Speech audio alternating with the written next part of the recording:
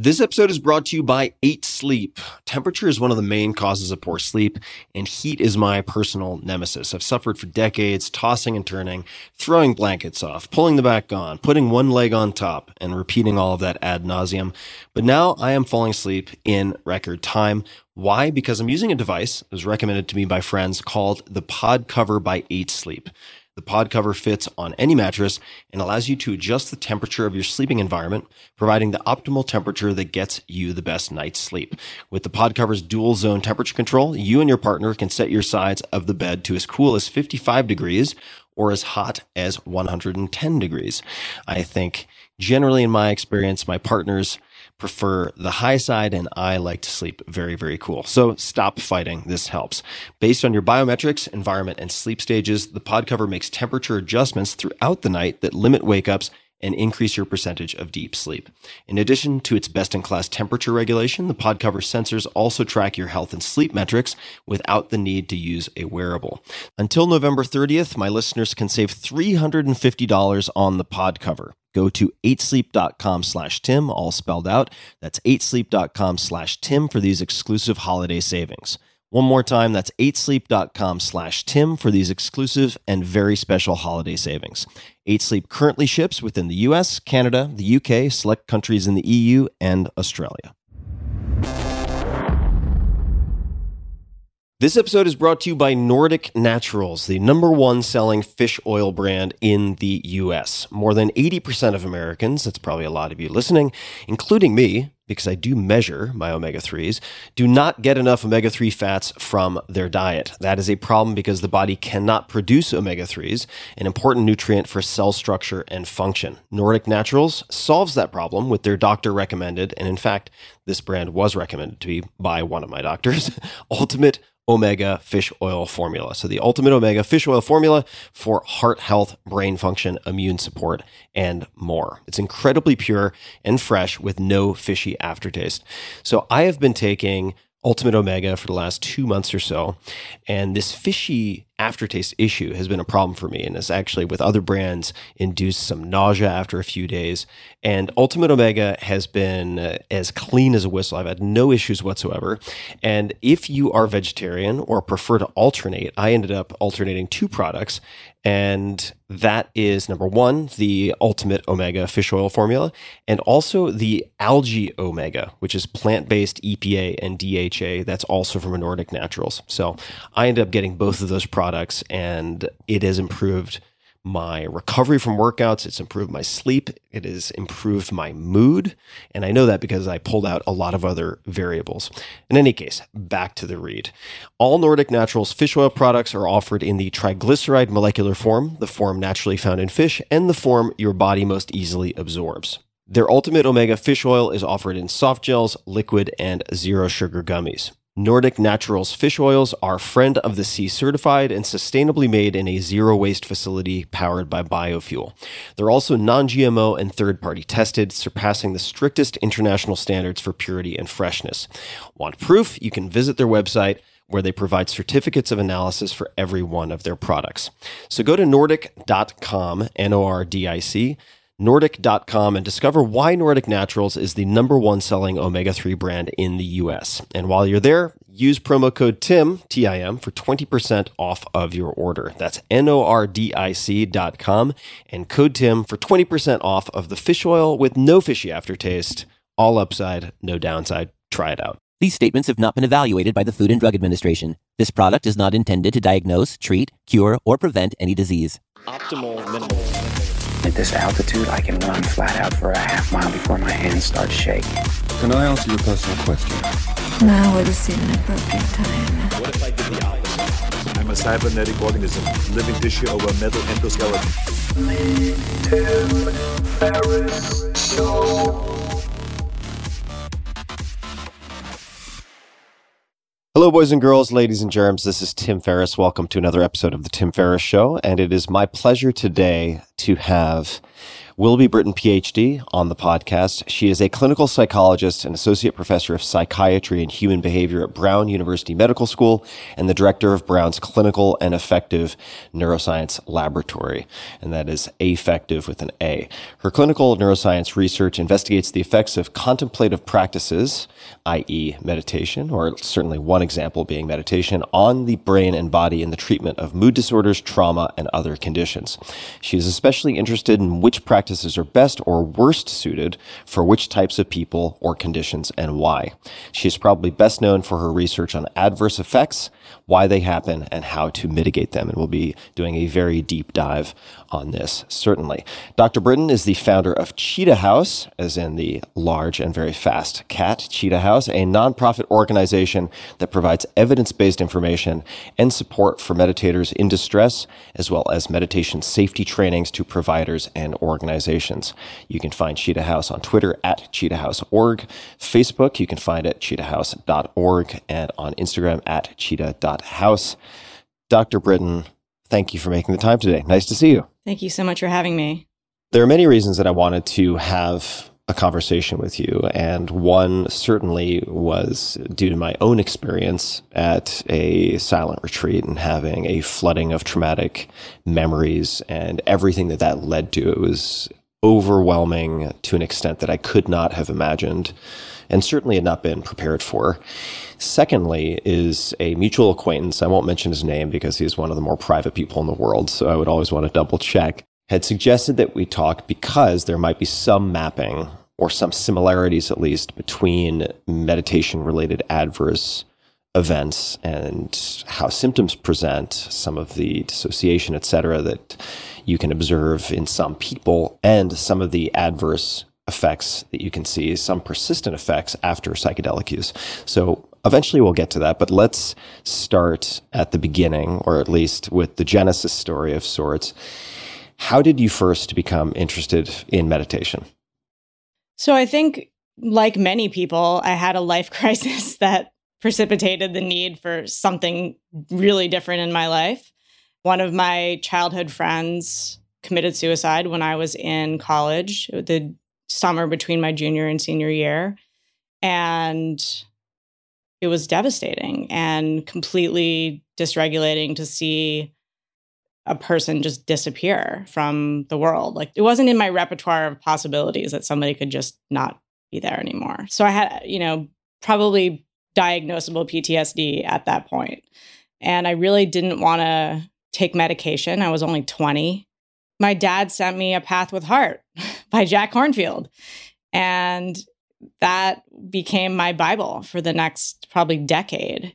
And so for those of you who don't know, Jack Kornfield's a very famous meditation teacher, and he's written many books. And this particular one, like many of them, start off with just what the mind can do and how to work with it. And it just, it was very practical way to manage all of the emotions that were happening. And it was great because it was allowing them to be there too. It wasn't suppressing them. Ironically, that particular book that he wrote, I only got about halfway through it because the whole second half I just could not relate to, because it was like the spiritual roller coaster and like Kundalini awakenings. And I was like, I don't know what that is. So I'll just put that down. Just take what you need, whatever. And then that came back. Fast forward 15 years, it was like, oh, right. That second half of that book, let me go back and read that. But I'm getting ahead of myself. So going into graduate school, I was also very, very interested in consciousness always, and always interested in just what are we doing here? What's going on? What's looking out of my eyes? And just very curious. And so that was already happening. And then I had this experience, and it kind of culminated in my graduate career looking at altered states of consciousness in a clinical psychology program at the University of Arizona, which happens to be, at the time, the only place in the world that had a consciousness studies center. So I was doing that. And actually, my sort of professional life, I actually studied near-death experiences for my master's thesis. And my own personal trauma and meditation practice was something I was doing on my personal time. It was not part of my scholarship. But I think at some point during graduate school, like those two lives were so divided that I needed to combine them just to be like an integrated human being. And so for my dissertation, I did a study on the effects of mindfulness training on sleep. I was working in a sleep lab, and sleep is illegal, altered state of consciousness, and it's linked with every type of possible health issue. And so if you want to study altered states of consciousness, it's a good one to study because it's not like psychedelics that get banned. You know, it's everyone does it, happens every day. Hard to ban sleep. Yeah. So it was a good one. It was a good one to choose. And, you know, at the time, this is around 2000, there really wasn't great research. A lot of the meditation research was on self-reports. There wasn't a lot of brain data available. And so I was going to be one of the first people to record overnight sleep polysomnography. So this is brain-based sleep, and prove that meditation was improving sleep, because of course it was. I mean, it's relaxing, you know, it's et cetera. So that was my dissertation. And I spent like 200 nights watching people sleep. And at the end of the day, the hypothesis was not at all what I expected. So we actually found that no matter how you measured arousal, cortical arousal, brain arousal, meditation was associated with increasing it, not decreasing it. So it was causing insomnia in people. And we looked at percentage of slow wave sleep that went down. We looked at how fast the brain waves were. Those went up. And the correlation was with the amount of practice was 0.8. So like no matter where you went, there it was. And this is my first confession, is that I didn't publish the data. You know, I was like an evangelist for meditation because this is something that had really helped me. And I really wanted to like use my science and my position as a scientist to promote this thing. And so I didn't publish the data. At some point when I came to Brown to do my residency. A couple of years later, I was on a meditation retreat, and I mentioned the data that I had found, which is basically that it was causing cortical arousal and insomnia. And the meditation teacher sort of chastised me and said, I don't know why all you clinical psychologists are always trying to make meditation into a relaxation technique. Everyone knows that if you meditate enough, you stop sleeping. And I was like, what? Bulletin. You know, yeah. And so that was kind of like a wake-up call, literally. And I thought, okay, well, what other assumptions are we making? I was definitely pretty emblematic of a lot of people who go into meditation research, or the average meditator, which is like, I didn't really know my Buddhism. I didn't really know my history. I just kind of signed up for whatever was around and believed everything that people said, and the way that it was marketed as a sort of health promotion tonic. I believed all that. And I didn't do my homework, which is pretty terrible as a meditation researcher. And so I was like, okay, it looks like I need to do some history homework and really look at the background of what kinds of assumptions we're making as health providers, and like really look at the translation process of how these practices, like where they came from, what kinds of changes they made, what was the journey like to get here into the West, and really unpack that process. And then the second question was, what other little nuggets of knowledge do these meditation teachers have that they're not telling us? And there's a follow-on part of the story, which is when I came to Brown to do my clinical residency, you have to do a year of internship to see clients, basically to get your license. I worked at an inpatient psychiatric hospital, and during that 1 year, there were 2 yogis who came off retreat completely psychotic. And I thought like, wow, 2 in 1 year it's kind of a lot. It seemed like a lot to me. So I went back to this same teacher and I said, well, have you ever seen this before? And I remember like distinctly that there was no actual verbal reaction, but there was this look of like, oh shit. And I was like, oh, wow, like there is a story here. There is a knowledge that this can happen.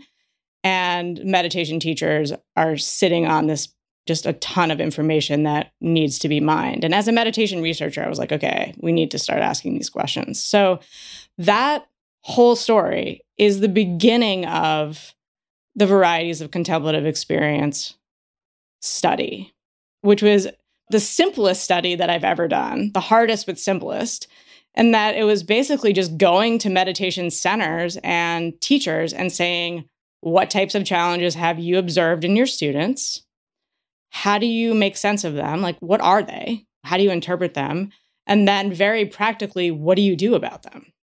Very straightforward set of questions. And that took 10 years. It's 3,000 pages of qualitative data. And I don't even know how many papers we've written. We're still writing papers based on that data. I think we're like over 10 now. It's really just a wormhole, which we're going to go down together. Oh, we are going to go arm in arm down the wormhole. So let me pause for a second. I want to make a promise to folks, and I'll give you a heads up also. We will come back to the near-death experiences. I'm going to leave that as a Scooby snack at the end for people. So I do want to talk about that. However, I want to dig into the sleep for 1 second. If people stop sleeping, period, full stop, eventually they die. So the restorative functions of sleep, as it is, still poorly understood, but are critical to human functioning and survival. So how would you explain, if it is indeed true that if people meditate enough, they kind of stop sleeping or they start sleeping very minimally? How would you explain that? Is it that the meditation practice itself provokes a state that is restorative and therefore the sleep is less necessary? Or is there something else that you would put as the front runner for explaining that? We can point readers to various papers. There is a paper that was called Awakening is Not a Metaphor. I had to fight hard to keep that title. That's pretty good. Yeah. That's pretty good. But it's a review of different studies across different types of methodologies looking at how meditation affects the awake sleep system. It's not as straightforward as you stop sleeping or you sleep less. It's going to be dependent on many factors. And I will say that in the study that I was just talking about, my dissertation study, we found a non-monotonic, non-linear relationship. So people who are meditating less than half an hour and less than every day, they actually had an increase in sleep quality. But people who are meditating more than that, that's when it sort of switched and turned into they were prone to being more awake, more insomnia, more cortical arousal. So it's a sort of biphasic, non-linear relationship. So just to recap, it's not going to give you insomnia, probably. Automatically, yeah. Yeah, because when we talk about meditation, it's like, oh, you do meditation. It's kind of like, oh, you do sports or you do exercise. It's like, well, there are a million different parameters and types and so on. And I think, one of the other papers that I wrote, which is called Can Mindfulness Be Too Much of a Good Thing?, introduces this idea of at a small amount or an optimal amount can do exactly what the hype and the promotions and the advertising says. Like there is a lot of truth in the advertising and the positive reports. But there's another side of the story, which often comes with, sort of higher doses. So one of the ways to understand this particular finding, and actually a lot of the other ones that are on the hyperarousal spectrum, would be if you think about meditation as a attention-enhancing product. It gets often compared with or sort of marketed alongside Ritalin and modafinil and coffee and caffeine and, all these stimulants that help attention. And so if you think about meditation as one of those, think about what happens when spiritual modafinil, which is an anti-narcolepsy drug for people who don't recognize it. Yeah, if you think about any of the consequences, and many of us have personal experience with a lot of these substances, taking too many of them. Just drink too much coffee. What happens? You have a panic attack and you can't sleep. You take amphetamines or cocaine or, whatever the stimulant is, you take enough of it and it's going to be on the fear spectrum. And some of them, if you take enough of that, it's going to be on the psychosis spectrum, especially if you have sort of tendencies in that direction.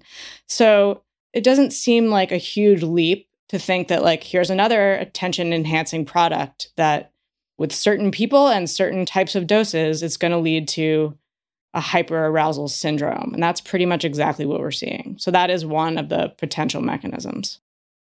So what I might do for folks who just don't have the personal context on me that I alluded to earlier is I'll tell, if it's okay with you, a bit of my story, which in some ways led to this conversation. And certainly it sounds like, based on what we were discussing before recording, that people have mentioned this to you. And it's been a match made for many reasons. So I want to give folks sort of a contrast by giving present day and then the story of what happened to me at my silent retreat, which was a Vipassana retreat.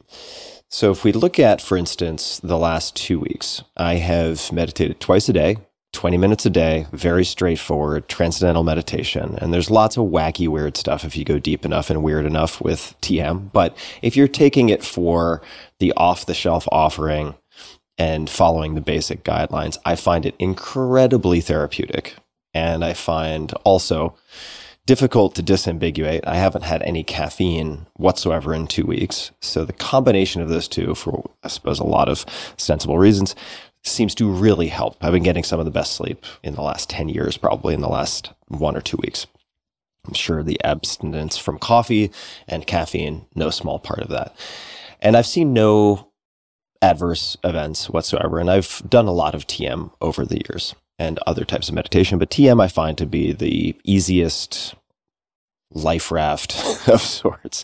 However, if we flash back, and this sort of alludes to the Paracelsus, the dose makes the poison, I approached my meditation retreat, and this was at Spirit Rock, which is a beautiful, beautiful facility, beautiful campus, really, run by excellent people, and ended up being very fortunate that the author of the book you mentioned, A Path with Heart, that Jack Kornfield, was at Spirit Rock. He ended up being the person who effectively triaged and helped address the situation I found myself in ultimately. But I approached the silent retreat with the wrong mindset and the wrong set of expectations. I thought to myself, I've done lots of meditation. If you add up all the time that I've meditated, it's quite a bit. I've spent time by myself, and I've also done A, B, C, D, and E, really not recognizing that they are two different, for me at least, and for many people, two different species of experience.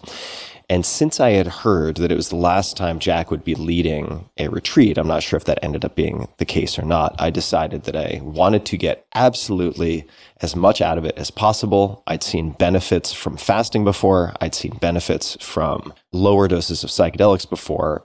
So I thought to myself, this is probably aggressive, but why don't I combine all three? And that ended up being incredibly problematic, but not immediately. I'd done the fasting. So I fasted going into this week-long retreat.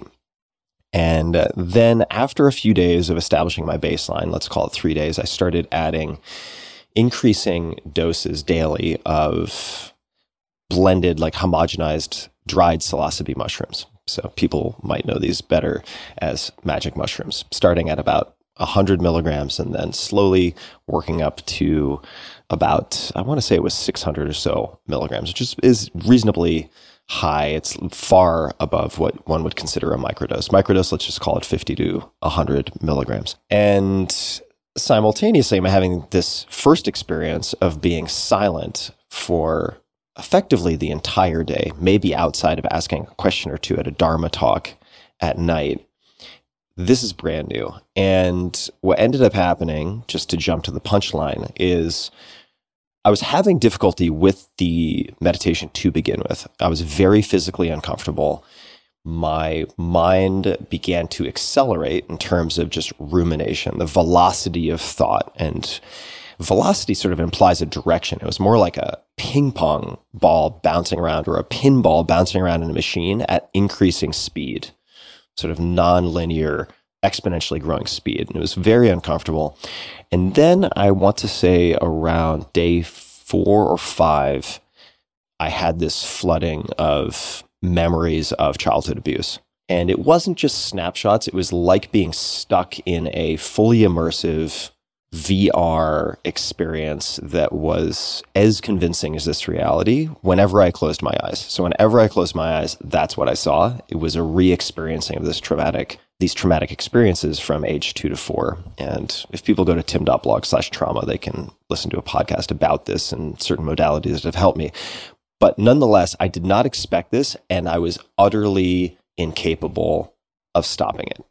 I could not stop it. And this went, talk about not sleeping, anytime I closed my eyes. So I couldn't sleep. So now what do you have? You have compounding lack of sleep. And I had never heard of this before. I didn't think this was a possibility. I certainly thought it was a unique experience, unique to me. I should be able to figure this out.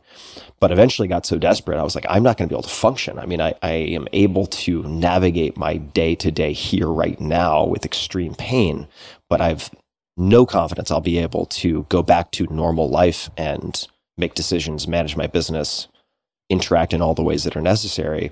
And that's when I set up meeting with Jack. And thankfully, he had the experience. He has a lot of experience also as a clinical psychologist with cutters, with people who have been abused, with veterans who have lost limbs and have moral injuries and PTSD. He has a lot of mileage with many different patients and clients and meditators. So he was able to, thank God, provide a safety net and provide me with recommendations to clinicians and so on, therapists I could meet to try to address this. But if he had not been there, I shudder to think what would have happened. So that's the story, and ultimately was able to sort of pull out of it and manage life. But not everyone has access to Jack. And the contrast, and I'll shut up in a second, between my day-to-day over the last 2 weeks, all upside, and that experience are just black and white. I mean, there's really no comparison. Interestingly, and I'll add one more thing, I recently spent a week in isolation in the wilderness, fasting for that entire week. And it was not nearly as challenging, but I did see some similar symptoms, let's say, in terms of that increased speed of the pinball bouncing around in my head, as did another person I was with. So 2 for 2, without any attempt to meditate, which raises all sorts of questions, right? So it's hard for me to parse what caused what I experienced, but I know that it was terrible. And without Jack, I would have been fucked, for lack of a better technical term. How common is that kind of experience, I guess? And certainly feel free to start wherever you'd like or pick that apart in any way that makes sense. But it was a disaster, unmitigated disaster. And I'm very fortunate I had someone like Jack, because I had actually spoken with one other sort of junior teacher at the time, and she was unequipped. She was not equipped to handle what was happening, but Jack was. Yeah, so many different thoughts. Thank you for coming to my TED Talk. I mean, one is just wow. Wow on so many ways. Like, wow, that happened to you. And 2, that you're talking about it publicly. That's amazing. So thank you, because I think it's going to be really helpful to a lot of people. Maybe a second thought is you're definitely not alone. You're definitely not the only one. There were probably other people on your retreat that this was happening to. And that in my work at Cheetah House, I see someone like that every day. I try to see at least one person every day. I'm seeing someone later today, actually. So this, to me, is like my bread and butter. I see it all the time. Like, it's so common. But what are the actual percentages that's where we get into the rabbit hole of research and frequency research, which is actually quite complicated, because it's about like, well, what do you mean by this? Right. You know, and like frequent among who? And so it becomes more complicated. And I guess one other question is, given what I do, that I'm an expert on meditation-related challenges and neurobiology, is there anything that we can talk about that would be useful to you? Do you have any lingering questions that haven't been answered yet, or I'll just put that out there. And then another thing is, let's create a public service announcement for people like you, because let me tell you, males 18 to 30 who think that combining every possible powerful tool all at once to, break on through to the other side is a story that I see again over and over and over again. Doesn't always turn out well, you're saying? No, it's more like a risk factor. And so Yeah, for sure. At Cheetah House, we have a program called Letters to My Former Self, where people come on who did stuff like that. And then they're like, honey, let me tell you what I wish I'd known when I was your age. You tell your former self advice. I would love you to do that. It should also be a letter to your future self. So Right. you don't do the same thing again. I do have a couple of questions Yeah. a few observations and a couple of questions. So looking back at that experience separately, prior to that experience and afterwards, I had a lot of experience with fasting, including extended fasts, and a lot of experience with psychedelics. And that was pre-meditation retreat and certainly post. Based on my last experience over the last 3 weeks where I was in isolation in the wilderness, fasting and so on, I tend to weight, in this particular case, the fasting as an exacerbating factor more than the microdosing of psychedelics, which is not to recommend to anyone that they combine things on their first meditation retreat. Look, there are lots of meditation retreats. Do it the plain vanilla way first. Would be my strong recommendation. It's going to be hard enough. Don't worry, would be recommendation number one. There are some people, and this is going to lead to my question, like Yuval Noah Harari, who wrote Sapiens, who I've had on the podcast, who does a silent meditation retreat for a month every year, as far as I can tell, and handles it like a champion. It is like a warm bath for his mind. I found it much harder. I'm sure there are people who find it harder. My question is this. What are the, not necessarily exclusionary criteria, but what are some of the characteristics or profiles that make someone more vulnerable or likely to have this type of experience? Because, for instance, if you look at classical psychedelics, and we could spend a lot of time defining what that means, but broadly speaking, let's just say with the usual suspects that a lot of people would recognize, let's say LSD, psilocybin, etc. There are certainly others. Ayahuasca could be thrown into this for NN-DMT. That if you have a family history of schizophrenia, it is likely a bad idea for you to engage with using these things, simply because, not to say that it will make you schizophrenic in a lifetime where you would otherwise not become schizophrenic, but it could expedite the onset of symptoms. And there are many documented cases of this. So in a case that you have a family history of schizophrenia, maybe you should not consume these things. And I'm wondering how you would paint what the intake form, right, should look like. What does the intake look like for a meditation retreat so that a facilitator could say, you know what, I think maybe you should do 20 minutes a day or 30 minutes a day, but not do 7 days silent, because that would be like taking ayahuasca for a schizophrenic. How would you think about the things that make it more likely? This is a very natural place to start, which is sort of, screening out people who shouldn't meditate. And now I'm going to unpack why that's a very difficult thing to do. I conducted an epidemiological study with Richie Davidson and Simon Goldberg looking at meditation-related adverse effects, how often they happen, and risk factors. And so statistically speaking, there is an increased risk factor for a large range of variables that would be considered stressors, adversity. So trauma history, psych history, being some kind of minority group, whether it's racial minority or sexual orientation minority, something like that is going to be a chronic stressor, and that's going to be, heighten the risk for adverse effects. And so it's very easy to just sort of, those people shouldn't meditate. It's very easy to kind of do that. Well, first of all, more than 90% of people have exposure to a criterion A stressor. So that would be like almost everyone gets ruled out, Right.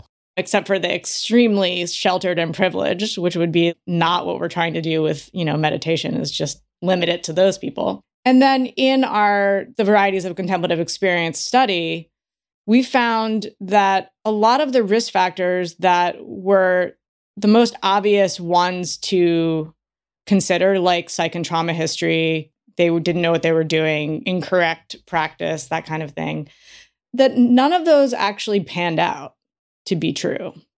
And so in our study, 60% of the people who had meditation-related challenges were themselves meditation teachers. So they were getting correct practice instructions. They were meditating correctly. They had good supervision. They had good knowledge about what to do.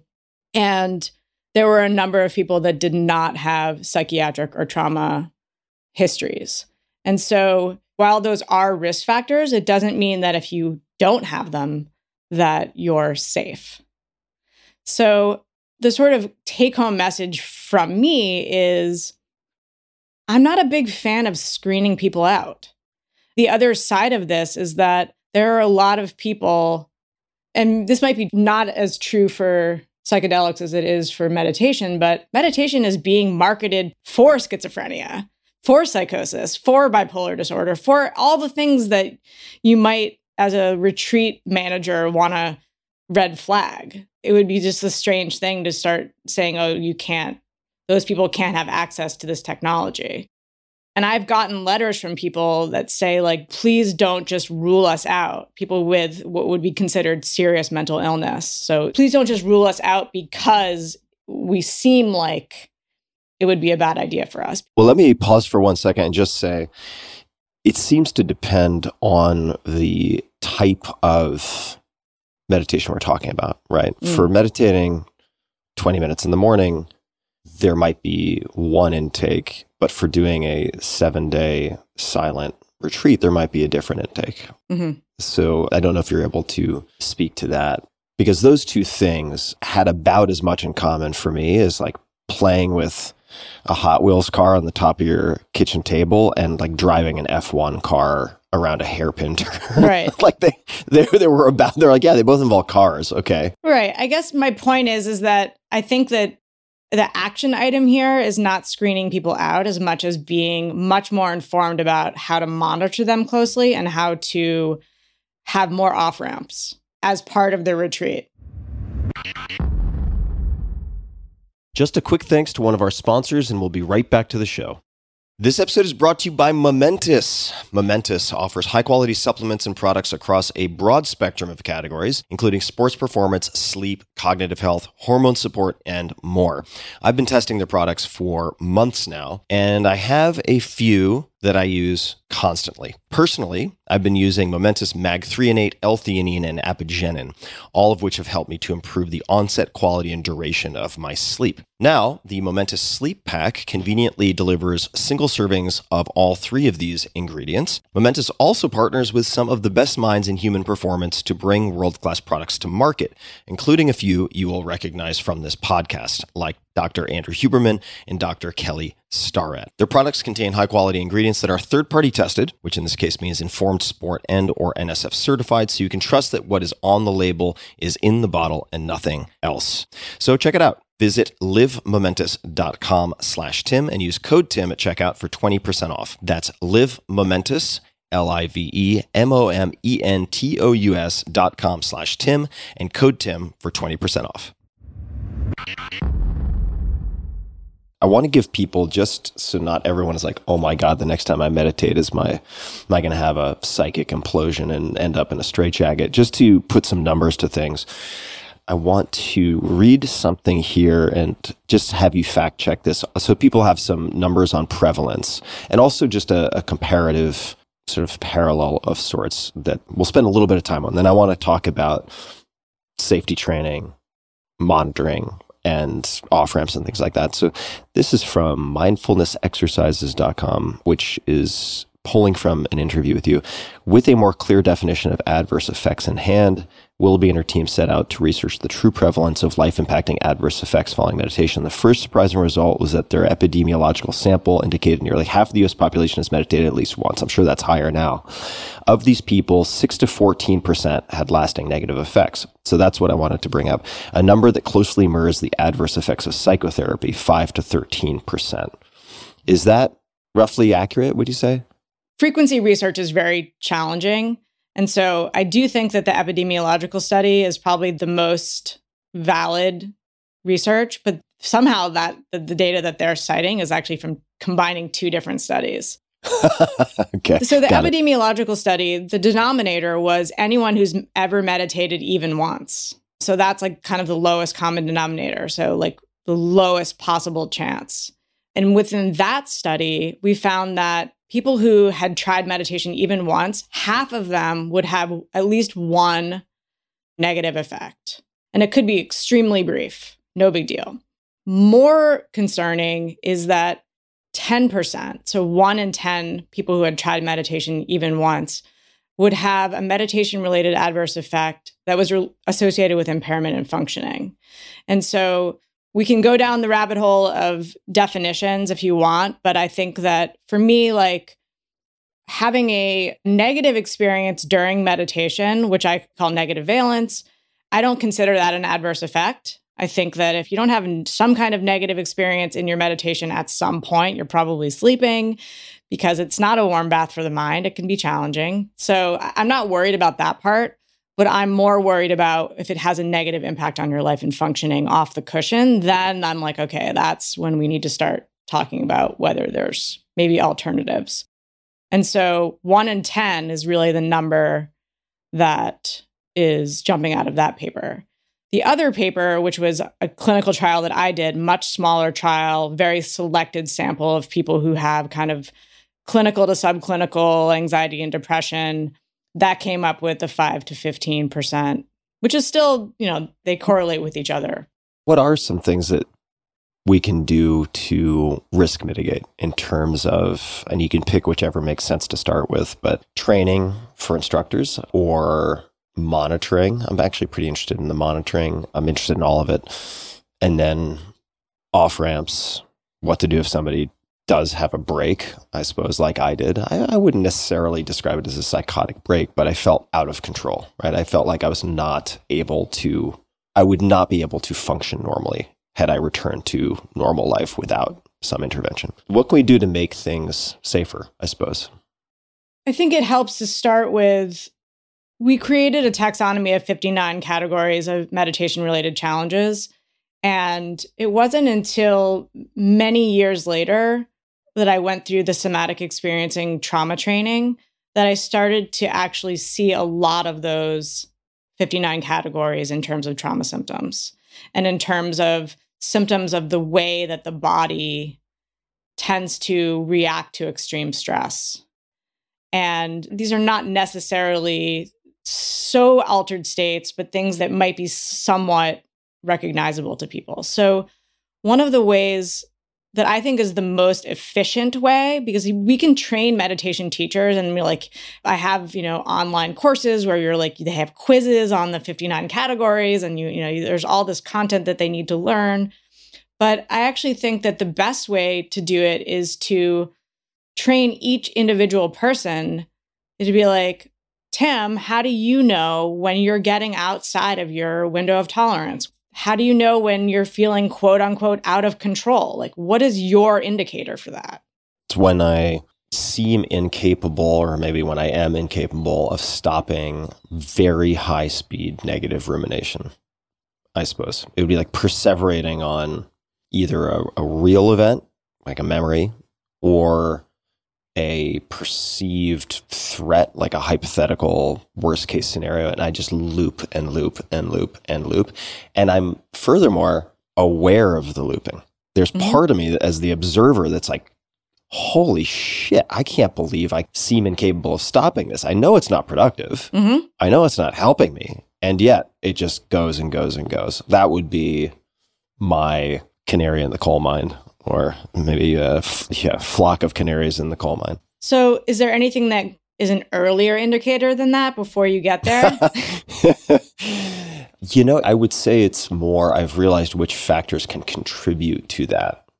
It's something for me that comes on, so this may be a dissatisfying answer, but it's something that can come on really suddenly. But I would say that overcaffeination, lack of sleep, fasting, there are a handful of things that seem more likely to precipitate this type of experience than other things. It doesn't happen all the time, but I would say probably if I were to try to back into what I described, I'm sure that it starts with and I'm sure it started, I have to imagine, at my Vipassana retreat with having bouts of this come up and then trying to suppress it. I'm sure that it took some form like that. I would have to imagine it was something like that. So, just to quid pro quo, I have lots of them, but I think my mouth gets dry is like an indication of sympathetic activation. Interesting. Yeah. I get really hot. A strong stressor for me is when my visual field starts to get wonky, and that's when the sort of dissociation sets in. Things get a little spacey and like that. So if this was a meditation class, I would have everyone go around and talk about their own personal indicators. Because no matter how much research we do, those indicators there's going to be a lot of overlap, but there are also going to be some individual differences. And really what matters is that the person knows what their indicators are. That like, my system is stressed. Don't keep doing what you're doing that's making this happen. Let's dial it back. And unfortunately, the response is often like, well, just keep going. Just keep meditating. Keep doing whatever you're doing. At some point, there's going to be a breakthrough. But instead, it's just gets worse. That is more of the angle that I'm taking, is like teaching everybody what their indicator lights are. You don't get in a car and drive until you know, like, the gas meter's here, like this is the tire pressure, like, you have these indicator lights, and we have them. We have indicator lights, and we all need to be sort of trained on what they are individually. And that will keep you a lot safer when you know what your indicator lights are. I think one of the things that undermines that is this sort of fascination and romanticization of altered states. And you can think of altered states as a deviation from baseline, a deviation from homeostasis, which is, in trauma speak, that is dysregulation. An altered state is not necessarily a good idea for someone who's trying to stay stable. And so just having people be able to track that and, okay, like that thing, my indicator light is on, what typically helps that? And go do that. I need to go lift some weights. I need to go dial back and skip the coffee this afternoon, or like maybe eat something. By the way, the fasting thing is really interesting. We had a lot of information in the Varieties Project about diet, but we really hadn't done anything with it. And actually, one of my students this year has just started to delve into the diet data and is finding that it's really making a difference, that a lot of people have reported that when you go on meditation retreats, because they tend to be vegetarian and they tend to feed you very light food, sometimes there's no dinner. And so, it's not fasting so much, but it's definitely like you're going off of your, like my personal high fat, high protein diet. Like I get very unregulated and floaty and sort of ungrounded when I go on retreats, and I really want to have like heavy food. And so a lot of people found that to be a factor, and found that actually eating really high fat protein meat is a remedy for problems. And this is also, recommended within Tibetan medicine, and like in old Buddhist textual reports will also report eating meat and heavy foods. Oils can also be something that can help sort of bring people down and more grounded. And when we interviewed the teachers as teachers, which was the second part of the study, there was really not a lot of consensus about like what was a problem, what wasn't a problem, what was a risk factor, what wasn't. But there were two things, and one was when the person stops sleeping and when the person stops eating. That's when you intervene. So those were the two things that all teachers mentioned as being something that they worry about.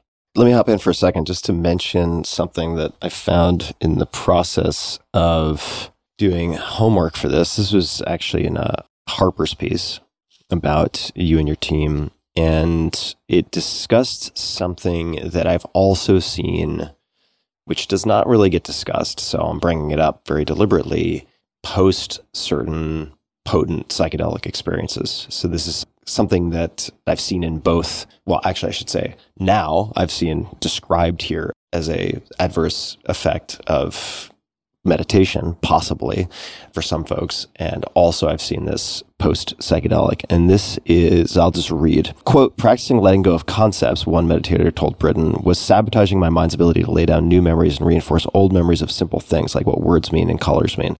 What I'm going to underline is what's coming next. Meditators also reported diminished emotions, both negative and positive.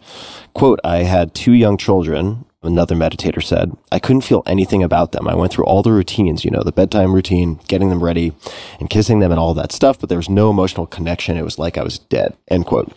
So this anhedonia, let's call it, which interestingly can also be, for some people, addressed with psychedelics, but what's less talked about is that it can be initiated in some people by psychedelics, where they come out and they're sort of numb to the world. And people think of the amygdala as this fear center, but it's not exactly a fear center. So maybe you could just speak to this particular manifestation of issue, because I've seen it in both camps.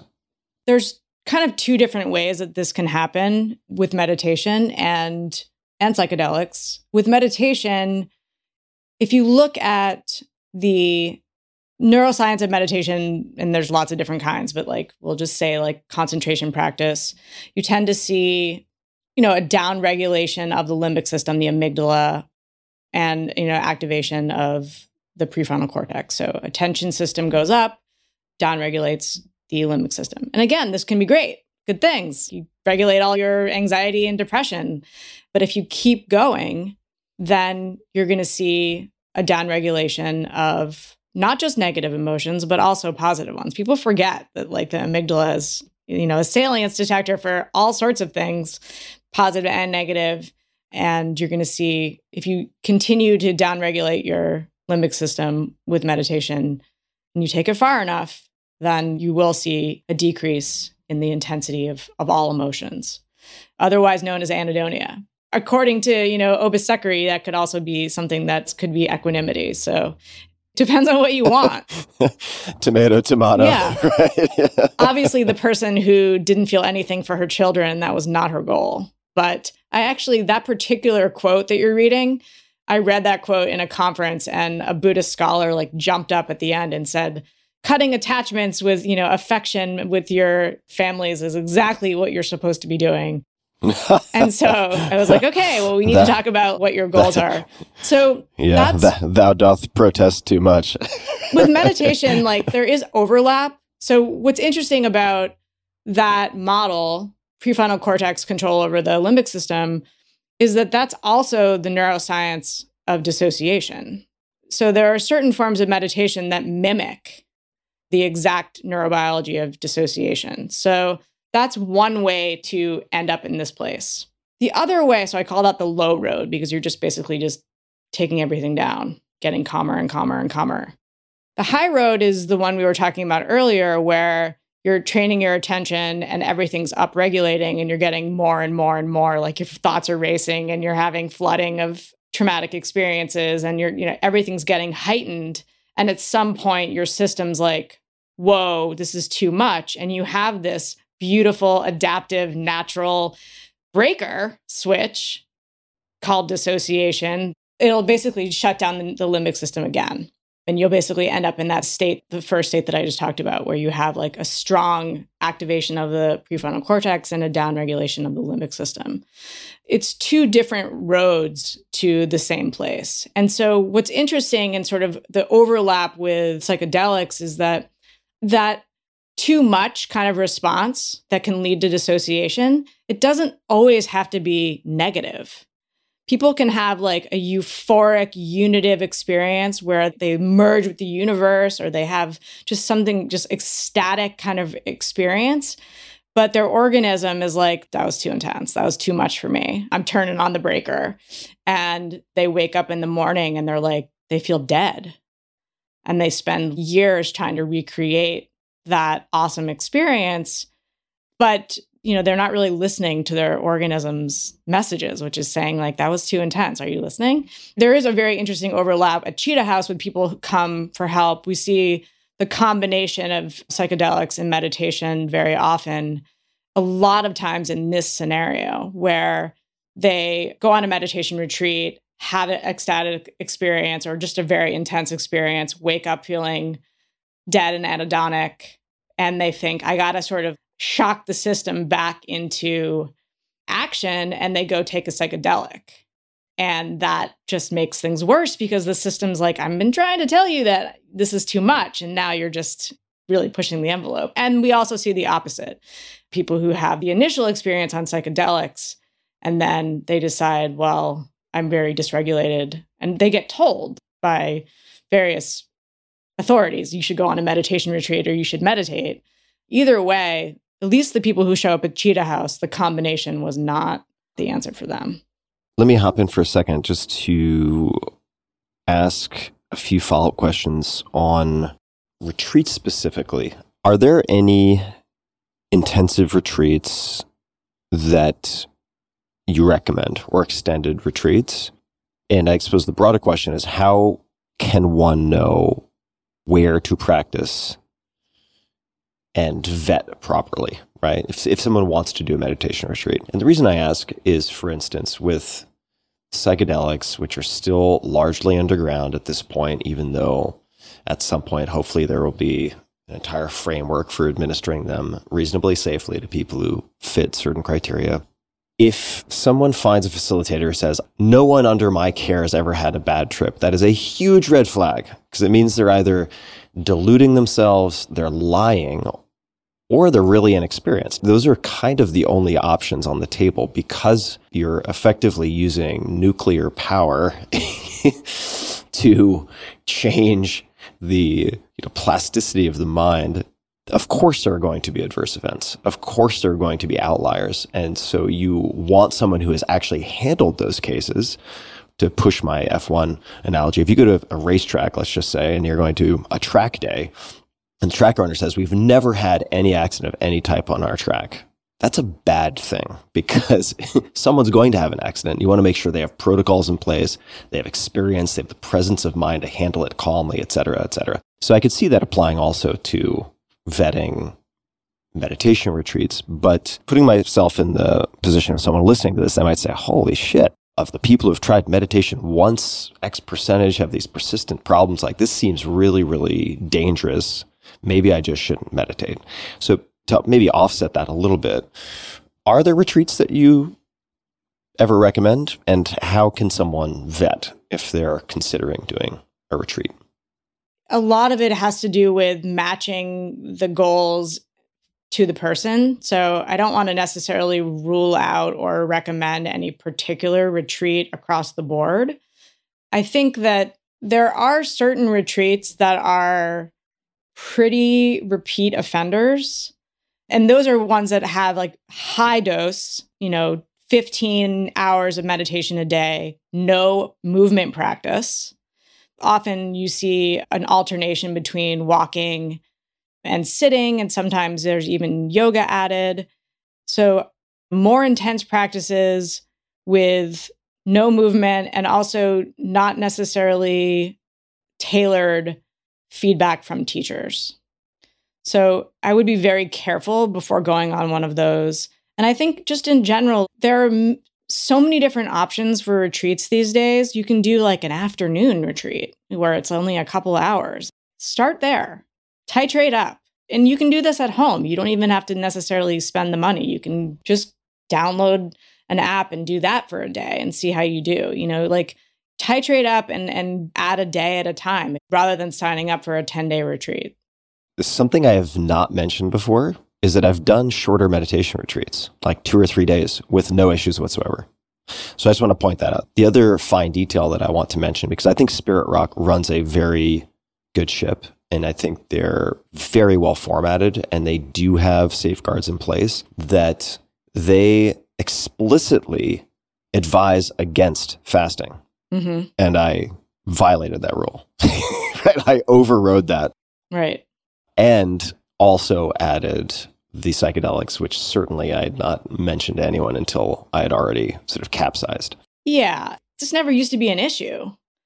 But I know that people are doing that people are bringing psychedelics on retreats. And I think a lot of the retreats, they have to manage a lot of people. people are already having like challenging experiences, the regular kind of challenging experiences with meditation. And so to have to manage people who are also taking psychedelics that's a lot. It's not really fair to a meditation retreat. No, it's going to be invisible to them for the most part. Yeah. I'm sure, right? It's not going to be reported. Well, right. Just like people lie on their medical intakes about the psychiatric medications they're taking if they are wedded to taking psychedelics with a facilitator. This happens all the time. People sort of misrepresent their health status because they're so vested in this last Hail Mary, Obi-Wan Kenobi or our final hope solution, panacea that they see in psychedelics. And I have to imagine that also happens with meditation retreats. I should also say, I'd love for you to say a bit more about repeat offenders. Are there any other characteristics or format issues that you see producing more problems than others outside of what you already mentioned? So in terms of the retreat or meditation type, or in terms of personal risk factors? The retreat or meditation type that seem to produce a higher volume of people with these issues? I would say retreats that recruit or are attracting a certain type of meditator, which, by the way, like you fit the bill like pretty exactly. When I heard this story, I was like, wow, that's pretty emblematic of textbook. Yeah. Young male, pretty educated, combining all sorts of tools, fairly aggressive. We used to joke that one of the risk factors was zealotry, a kind of zealotry, a zeal. So something like that. And so there's a certain kind of almost like military, this is going to be a really, really hard retreat. Those types of retreats are a little bit more high risk. And I think there's also the combination of the person and the teacher/format. One of the things that we found that was really shocking in the Varieties of Contemplative Experience study is that on one hand, we expected to see people who ran into problems as people who had lots of problems in their lives. But when we actually looked at the data, 75% had graduate degrees, MD, PhDs, JDs. These were CEOs of major companies. These are super high achieving people. And we were like, this is so interesting. How do we make sense of that? And we're like, oh, right. Being a high achiever is a risk factor. I was just about to say, the drug addiction in the medical profession is off the charts, suicide's off the charts. So it's because these are the kinds of people that you're like, okay, you're going to sit and follow your breath. And they're like, okay, they're the ones that show up early for the meditation and they're the last ones to leave. They follow instructions exactly. And they would never modify the instructions for their own benefit. That would not even occur to them. Unless they make it more intense. The kinds of people that, and this is kind of where trauma comes in, if you've been trained to scan what are the expectations here? What are the sort of unspoken social rules that I need to ace in order to not be punished? If that's kind of your MO running in the background, then we have all these people following instructions exactly, not modifying them, basically listening to an external authority rather than their own internal compass. That's the recipe for disaster.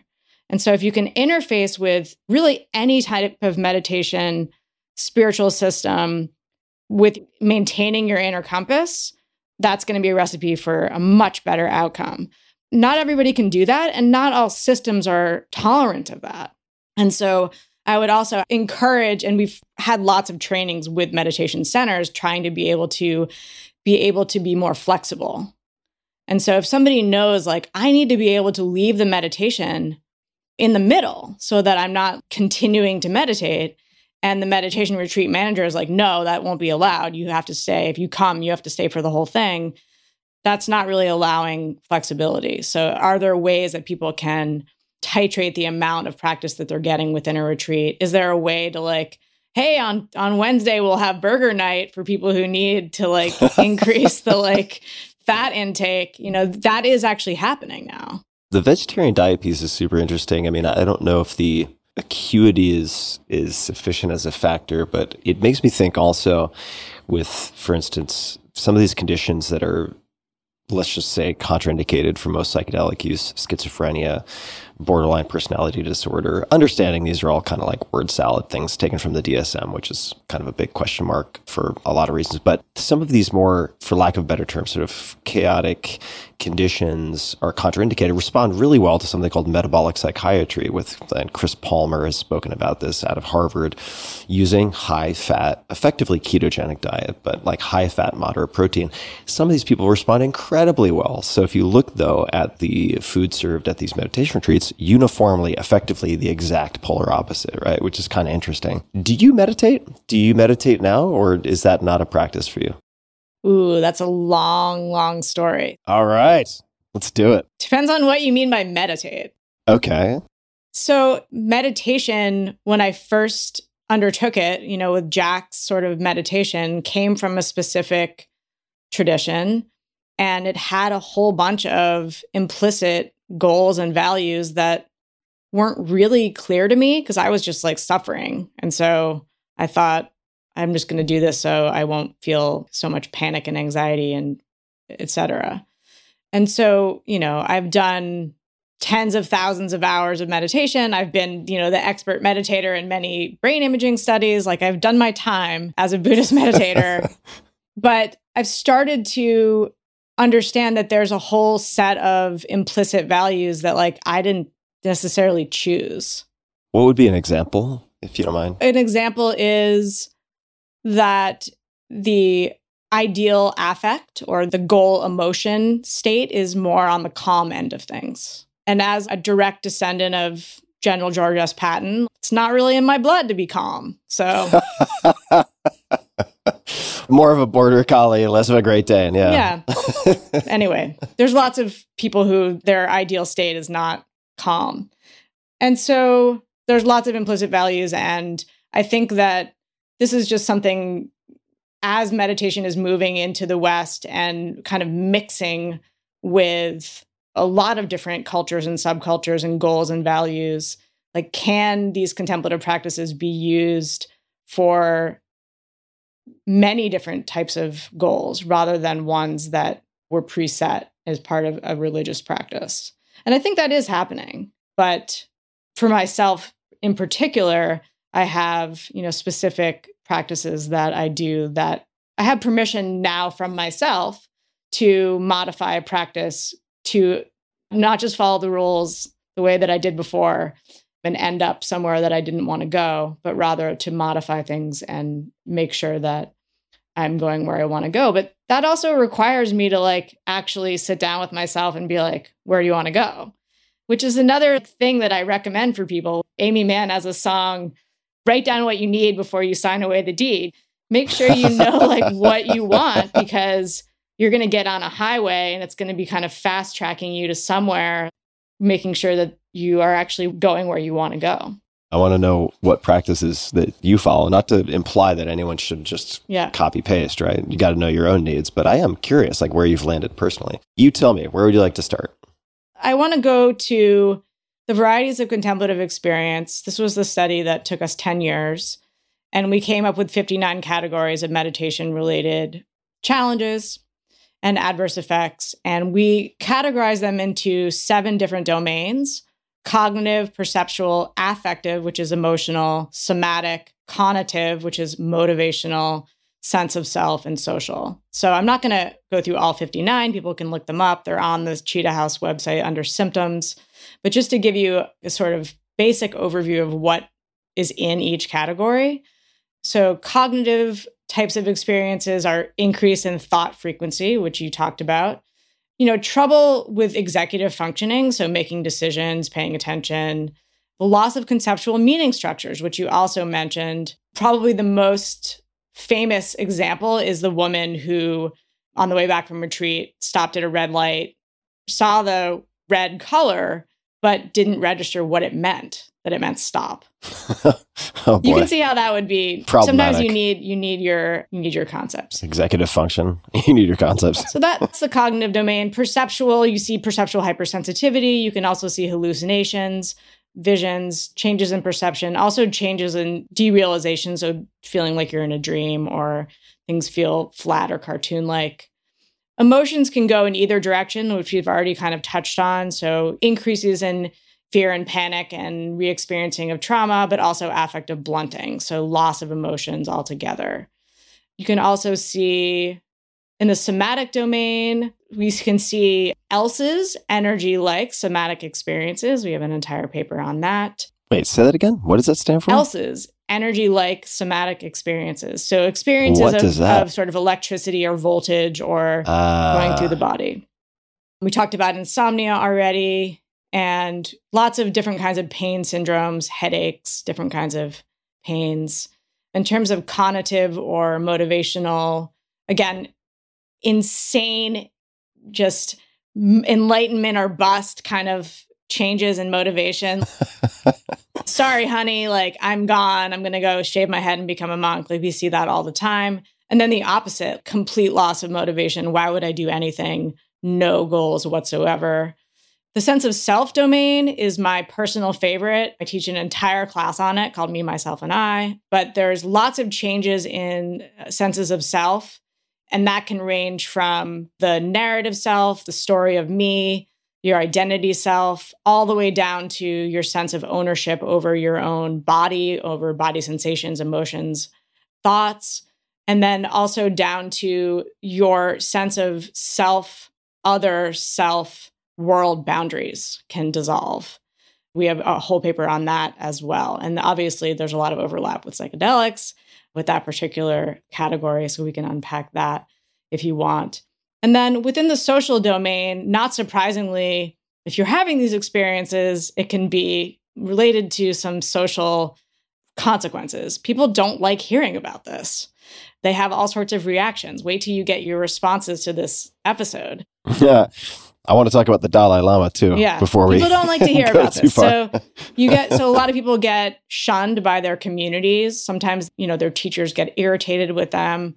And then there's also trying to go to work and trying to explain why you can't function. So there's all sorts of social dynamics that go with that. That was kind of the quick and dirty overview of the 59 categories. And I will say that within that particular study, the Varieties of Contemplative Experience study, we looked at duration of symptoms and duration of impairment. And duration of impairment, the average was 1 to 3 years. So it was quite a bit of time, and it ranged from a few days to more than a decade. So this can be, and I think, your experience, you can kind of understand why. It could be quite a long time before you recover if you don't happen upon Jack Kornfield for a while. Yeah, I won the lottery on that latter part of things. And, the duration you're describing, I just want to draw a couple of parallels. I mean, you already alluded to this, but you could take almost everything you just mentioned, if not everything, and map it to adverse events related to psychedelic experiences. Pretty much everything. I think everything that you mentioned. And in terms of duration, there's something that doesn't get talked about very much, also because it is viewed as perhaps risking the cause and the momentum of the psychedelic renaissance. But there's something, it's a bit of a mouthful. I wish it had a better name, but HPPD, hallucinogen persisting perception disorder. Yep. And I know people who've experienced this where they are effectively hallucinating on some level for years. Yep.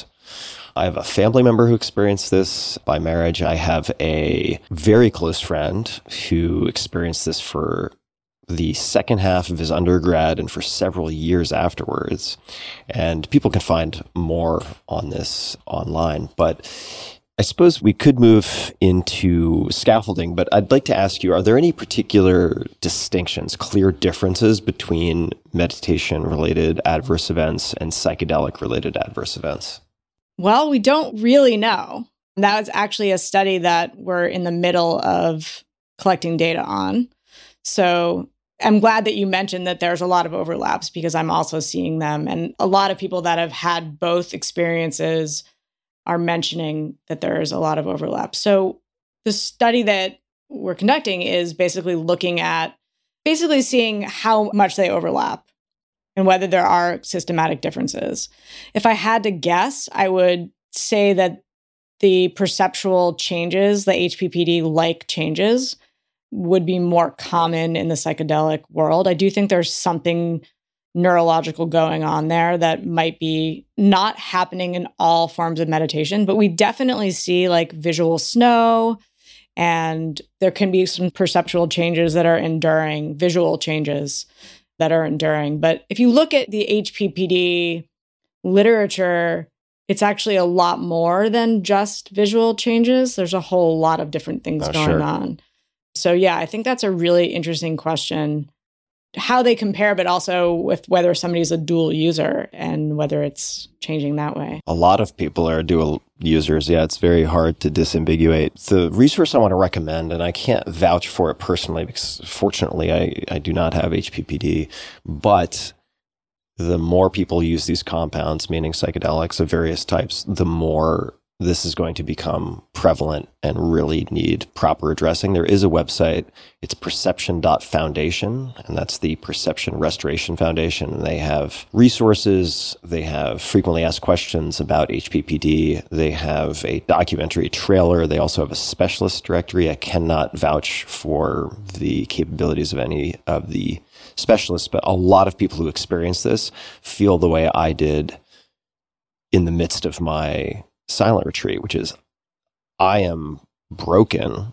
I don't know how to fix this. Everyone else seems fine. I don't even know what to call this. And there's a real sense of futility or hopelessness that can come with that. So suffice to say, the Perception Restoration Foundation may be a place to start. I can't vouch for it, but perception.foundation for folks who may want to look that up. What is scaffolding? For people who come to Cheetah House, and let me just back up a little bit about the Cheetah House sort of origin story. I mean, the actual Cheetah House started as a halfway house for Brown students who wanted to become monastics because of our contemplative studies program. So kids will get meditation training in school as part of college. They get so inspired by it that they want to go to India and ordain as monks, and going there and coming back and living in dorms as celibate, non-intoxicant taking college students doesn't really work. So they lived at Cheetah House. That was the sort of the original function of Cheetah House, was to support sort of semi-monastic Brown students. And is it true cheetah is a play on words? Cheetah is a play on words. It's a play on the Sanskrit term chitta, which means loosely mind. When we started doing the varieties of contemplative experience study, we were interviewing a number of people who were having meditation-related challenges, and some of them had just gotten out of the hospital, and they're like, I'm 27 and I'm living with my parents. Like, can I live with you? And so I live at Cheetah House. So this is like, my house. It's a big Victorian house with lots of floors. And so there was an entire floor where meditators could live and kind of recover from whatever was happening. So that was the beginning of Cheetah House. It is now entirely online, and it is helping people recover from meditation-related challenges. And a number of them, they are not able to meditate at all. They're not able to engage in anything that looks like meditation. All the trauma cues and associations are around everything meditation. So sitting with your eyes closed, sitting on a floor with your legs crossed, using a soft voice and guidance, like all of that triggers the response. Trigger City. Basically, half of the mental health world just becomes inaccessible to these people because, they go to a therapist and the therapist is like, oh, you need to do mindfulness. And they're like, no, not mindfulness, please, anything but mindfulness. So we have to figure out a way to help people, build their own practice. And I think the other piece that I wanted to unpack with you was, after I heard your podcast, was the term ideological power. And so ideological power is the power to control meaning, language, and which concepts are available and how they're used. The power to interpret your own or others' experiences, behavior, or feelings, and the power to silence or undermine. The important thing here is that trauma is associated with powerlessness and a lack of options and a lack of agency. And so for people who have been traumatized by meditation or meditation systems, any kind of system is also a form of ideological power over them. Even like CBT is a system. Any kind of therapy or model is a system.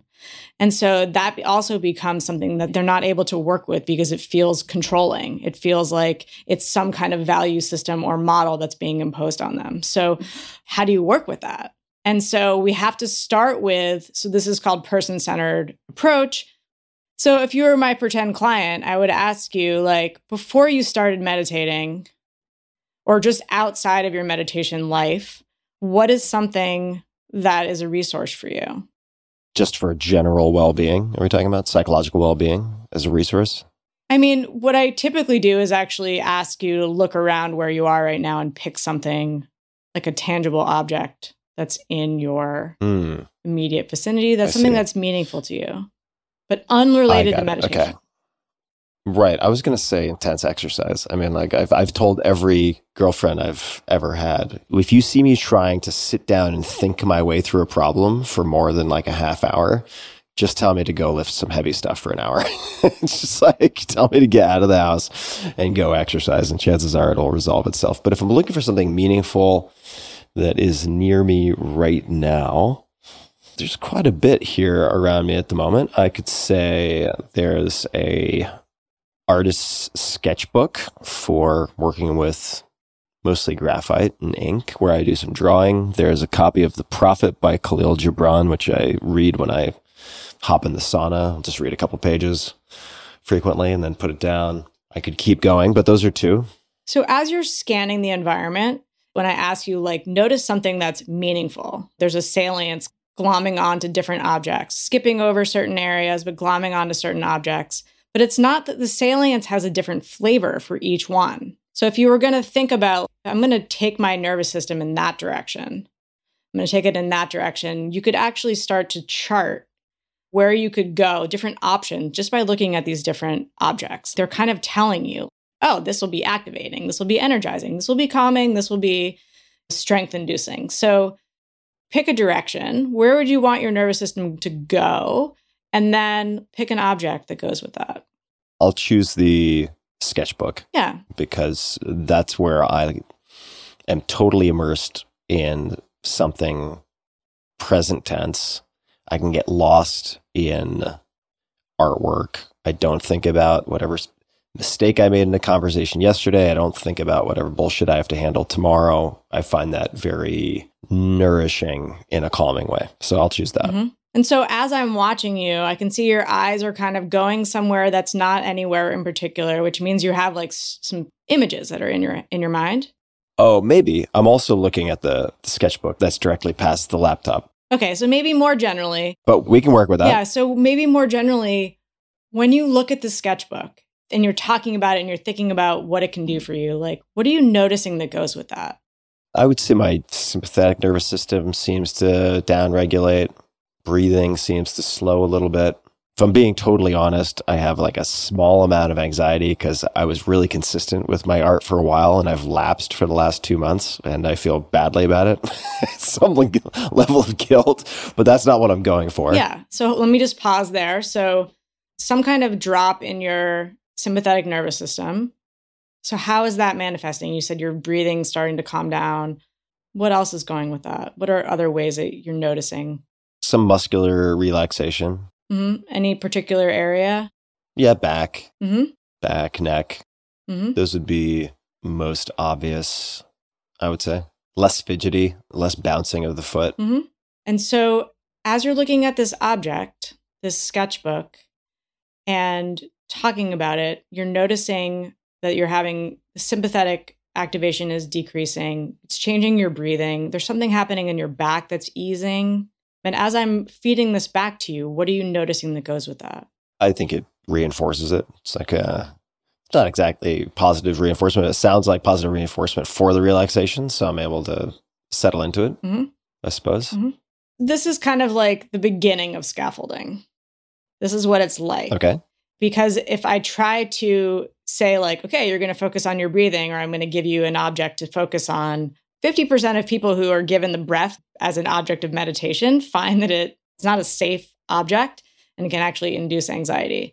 So if I have you pick the object I couldn't have picked that in a million years. If I got to wander around your house and be like, which thing should I pick? I wouldn't have been able to pick something. Right. You know, immediately you have so much going on. And as a meditator, you're able to like feel into your environment. And there's like, oh, wow, these have different flavors of how they're actually impacting me. And so I would spend an hour with you unpacking one particular object. And I would be watching how your hands are moving. And you might be like, oh, and there is a story that goes with the sketchbook. And like, you might end up on who gave you the sketchbook. And like, it's really about that. We kind of like go down this rabbit hole together, and I'm tracking your physiology with mine. And if you're very, very dysregulated and dissociated, and you're one of those people who can't feel anything anymore, I can notice very small changes in your physiology and be like, hey, you remember that one thing that you just said? Because I saw your eyes brighten up a little. I'll be able to like specifically amplify certain things. But I'm following your lead. And so as somebody who's been very traumatized about power dynamics, and following any kind of instructions feels like oppression and feeling trapped in sort of some system, if I'm following you and just reflecting back to you what I'm seeing, that can be a little bit more palatable. That's kind of what scaffolding is. And that's what we offer to meditators who have basically developed a trauma response to meditation itself, which can really rule out a lot of things. A lot. Yeah. Yeah, that's an elegant workaround / approach. And I would say that I'm very fortunate that I don't personally, despite the childhood experience with the abuse, have that aversion to systems or coaches or teachers. I think in part because I'm such a problem student in the sense that I just will constantly stop things and question things. And I don't feel like I need to take anything that is just off the rack, so to speak. So I feel very fortunate about that. Let me return, since I made a promise to my listeners and to myself that I would, to your personal practices. What does your self-care look like in that department? What are those practices? Where have you landed? So I've been doing this resourcing for a long time, this scaffolding, and where it landed me. So I started to realize that this is in some ways not super surprising, but I have a very strong reaction to like living things like animals and plants. And so I started to realize like how powerfully impacted my gardening. I started getting really obsessed with like rare plants and growing them in a grow light. What kind of rare plants? Just can you name one? I'm so curious. Oh, just like, I don't know, weird tomatoes, things that you can't buy in the grocery store, just things that you can't find otherwise. But basically where I ended up was my husband and I bought 90 acres in an undisclosed mountain area in Vermont, and we built an off-grid cabin there. And it is so awesome that I think I'm going to move to Vermont. Shh. Oh, whoops. I just did it on like the Tim Ferriss podcast. But yeah, like this exercise that we just did, if that becomes the practice, replacing the hours a day that I did with Vipassana with a practice like that, actually amplifying my positive engagement with the world and what's in it, that grew into something so beautiful and magnificent as this place in the mountains. And so it's not just a technique that you do at your house in order to perform better. It's just completely taken over my life. So that's where I ended up. So it sounds almost Epicurean in a way, right? Like tending the garden, engaging with nature. Sure. I mean, certainly not to add a label to it. I'm just saying that, do you find that you derive the benefits you hope to derive from meditation through this new engagement that you're referring to? Or have your goals just changed? If you wanted to paint a picture of like what my daily practice looks like, imagine I'm wearing actually my plaid shirt, like sort of in commemoration of my Vermont self, but imagine me putting on like some Carhartt overalls and like getting a weed whacker or a chainsaw and going out and like doing trail work And even for like the basic idea of coming back and having to do, writing a paper or, running statistics or something, meditation never really improved my cognition. I always found that I was sort of one of those sleepy meditators. I would just get really, really, really calm and kind of like my brain just kind of got dull. But if I go out there and just like use power tools outside in the cold, then I'm like, my blood's moving, my brain's working. That's doing more of what I was hoping meditation would do. And I'm also just like ecstatically happy, which meditation never did that for me. Humans are built for movement. You got to move. The meditation's great, but it's, for me, very valuable. So I will say that small dose, high frequency, high meaning twice a day, is very strengthening to my life and my experiences. And I spend 4 to 5 times minimum as much time moving every day, right? Like the movement is a critical piece of things. Where can people find more information with respect to a class or training related to the meditation-related adverse effects, preventing them, mitigating them, recovering from them, whether it's as an individual or a facilitator/trainer? The public-facing sort of service branch, info branch of my lab is at Cheetah House. So that's cheetah, like the animal, house, like a house.org. And there's tons of information on the website, lots of videos and links to different kinds of symptom-specific resources. But if you're interested in training specifically on the Cheetah House website, there's a tab called Online Courses. If you're a meditation teacher or a clinician, you can actually take the courses and there's a quiz and it will give you, you can make sure that you know the content. So there's more information there.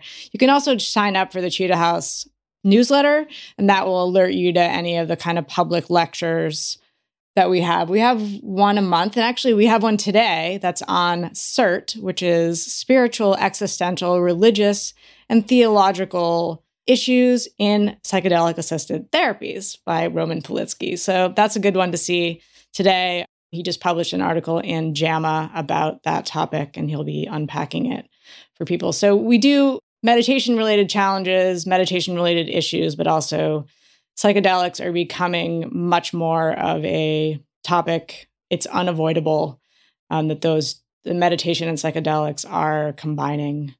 Yeah, absolutely. And, I want to zoom out for just a quick second and say that, well, actually, let me volunteer something I don't think I've said publicly, which is we've been talking about, among other things, these adverse events, adverse effects that can be associated with meditation, different types, different volumes, and psychedelics. However, I don't want to lose what I mentioned earlier. I may have gotten the boundaries, the upper and lower bounds wrong on the numbers, but adverse events in psychotherapy. After my experience at Spirit Rock, I went to one of the most famous psychotherapists who works with trauma in the world. And if I mentioned his book, everyone would recognize it who's in the trade per se. And this guy was one of the most narcissistic, unbelievably unempathetic people I'd ever met in my life. And he did a tremendous amount of damage. I met with him twice for 2 individual sessions. And his ego was so out of control and his sort of recommendations so intense and so flippant that it did a tremendous amount of damage. And this was related to the childhood sexual abuse. And it took a long time to undo the damage inflicted by a famous psychotherapist. And I guess I wanted to bring this up to say that when you engage with these mind-altering modalities, whether or consciousness-altering modalities, assume that you're dealing with power tools and you need people who will admit that, yes, you can cut fingers off if you use power tools incorrectly. And furthermore, who have lots of time not just working with clients, but handling adverse events. And handling them is not just an issue of capability. It's also an issue of empathy and will. So Danny Meyer, who's famous for Shake Shack and hospitality in many different restaurants, Gramercy Tavern and others, has this sort of matrix on the wall for employees, and it's the will-can matrix, right? So just because someone is a skilled psychotherapist does not mean they are going to be willing to provide aftercare or a safety net if you have an unraveling. It's, to me, really important that you sort of assess practitioners in advance to ensure that they have, in fact, handled these cases and feel very capable and have demonstrated competency in handling these things calmly. So I just want to say that because there's so many fly-by-night rent-a-shamans running around and people who have done like one yoga retreat and had one or two psychedelic experiences or are suddenly acting as on-the-road messiahs trying to proselytize everyone. And this also goes for meditation, right? Like I know people who have basically had what I would call psychotic breaks pursuing Kundalini awakening, and then there are suddenly traveling salespeople for endorsing this, and they haven't yet even achieved stability for themselves. This is really common. So just make sure you're dealing with people who have handled red line cases and have a clear demonstrated track record, regardless of the modality. Is there anything you'd like to add, not necessarily along those lines, but any comments you'd like to make? I have more questions. I do want to ask about NDEs. Oh, I forgot about that part of my life. Oh, I know. I take notes so I don't forget. I mean, one of the things that we've learned at Cheetah House is that exactly that scenario that you're describing is that the helper professions can also be the source of harm and trauma. This is called institutional betrayal, when the people who are supposed to be helping you are actually the cause of harm. What happens when you have not only trauma to meditation, but trauma to all helping professions or helping professionals? It like really restricts your options. Yeah. And so, and there's other groups that do this too. We run a peer support model because a lot of people get to the point where they don't trust anyone until they can sort of prove that I was completely undone by this. I understand what it's like to be leveled by this scenario. And then you're like, okay, you get it. Now I can talk to you. Because that empathy, when you've been leveled that much, this is like one of the silver linings, is that you have so much compassion and empathy when you've been leveled. You really understand what that's like to be in that place, to be a puddle on the ground. So that's one of the models that we have at Cheetah House. And I think it really works. It works in two ways. One is that people feel heard and validated and not alone because they're being able to talk to someone that this happened to as well, who's also recovered. So they're like, oh my God, I can actually recover from this. And then for the people who are offering care, they're like, wow, I had this 5-year hole in my life that was just this thing that is not good for anything. And now I can it's something that's actually a gift I can give to somebody else. And so every moment that they spend with someone else is actually sort of being fueled by that trauma. So it's nice to be able to have that trauma mean something and be useful in some way and not just be a drain on your life. So that's another piece that I think is a nice model that's out there. But yeah, I hear you with the trouble finding a good therapist. Boy, yeah. Yeah, a lot of clowns running around all over the place. And just to underscore the peer support, because you reminded me of something, I'll put out a plea to the psychedelic communities, which is, if you have not, this is also related to your getting leveled comment, if you have not had at least 30 to 50 high-dose psychedelic experiences, you should not be serving psychedelics to anyone. That'll be statement number one. That would be a minimum. And I'm not recommending people do anything illegal, but I'm simply saying people are going to do what people are going to do. If you have not been tumbled and humbled in a way that has left you questioning whether you should ever touch these compounds again, you are not in a position to administer to other people. And the equivalent would be if you go skiing once on the bunny slope and you happen not to fall, and all of a sudden you're taking people on heli-skiing trips without any type of guides or airbags because skiing is fun and helpful. That is what I see all over the place. So step number one is 30 to 50 minimum, personally, because that'll give you a chance to go skiing 50 times. And not only will you fall, you will have some bad falls, and you'll have different types of falls. And then you'll be more informed on a subjective level about the risks involved. And then I would say, secondly, you should, and this connects to your peer support comment, volunteer with an organization like Zendo at festivals where the age range skews younger, like Lightning in a Bottle and other places. Zendo is peer-driven harm reduction related to psychedelic, but really drug consumption. And you get a decent amount of training. It's pretty nominal. It's non-directive support, so you're not trying to therapize people. But here's what I would suggest, is you volunteer for the roughest shift, which is generally going to be after midnight.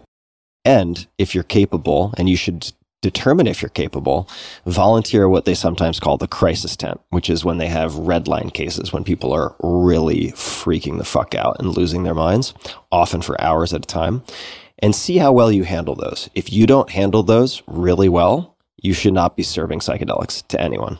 So that's my public service announcement. Anyway, NDEs. How did you become interested in near-death experiences?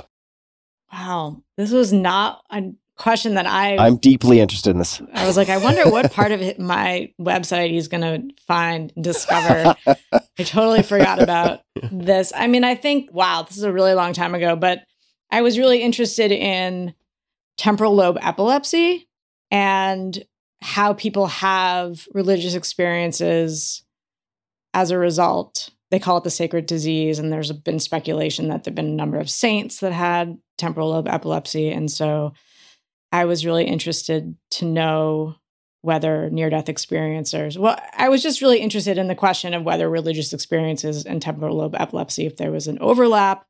But near-death experiences are actually one of the few types of spiritual experiences that are actually kind of similar. There's a typography, like there's a tunnel, there's a light, there's a life review. They're kind of similar. And so that's kind of an ideal thing to study. And so that's what I did. And I happened to work in a sleep lab, and sleep is a natural activator of hypersynchrony. So basically epileptiform brain activity, because as you go to sleep, your brain synchronizes. And so if you tend to have epilepsy, it will show up in your sleep. You can also use strobe lights.